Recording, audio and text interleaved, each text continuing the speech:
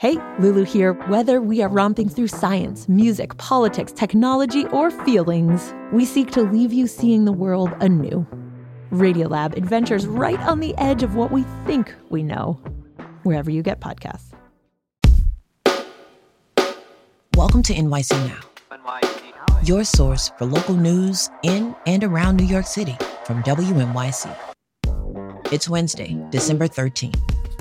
Here's the morning headlines from Michael Hill. New York State voters could get new congressional districts again. As WNYC's John Campbell reports, the state's top court ordered a new map yesterday. The Court of Appeals ruled the state's bipartisan redistricting panel should get another crack at drawing the district lines. That means it's back to the drawing board for the current boundaries, which were just put into place by the courts last year.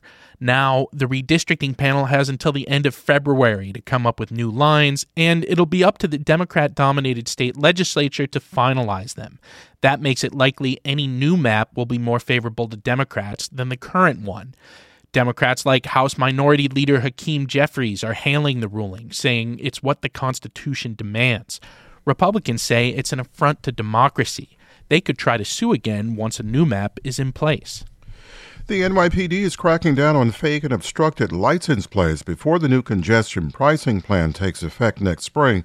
Chief Joseph Gulata is a commanding officer in Staten Island who says he arrested 2 people last night who had forged temporary plates.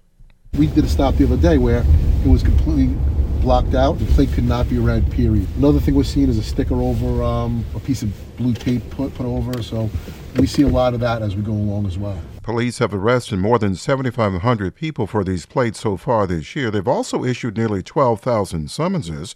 They say some New Yorkers buy these plates online through Facebook Marketplace from people who sell the plates out of their car trunks or even local auto body shops.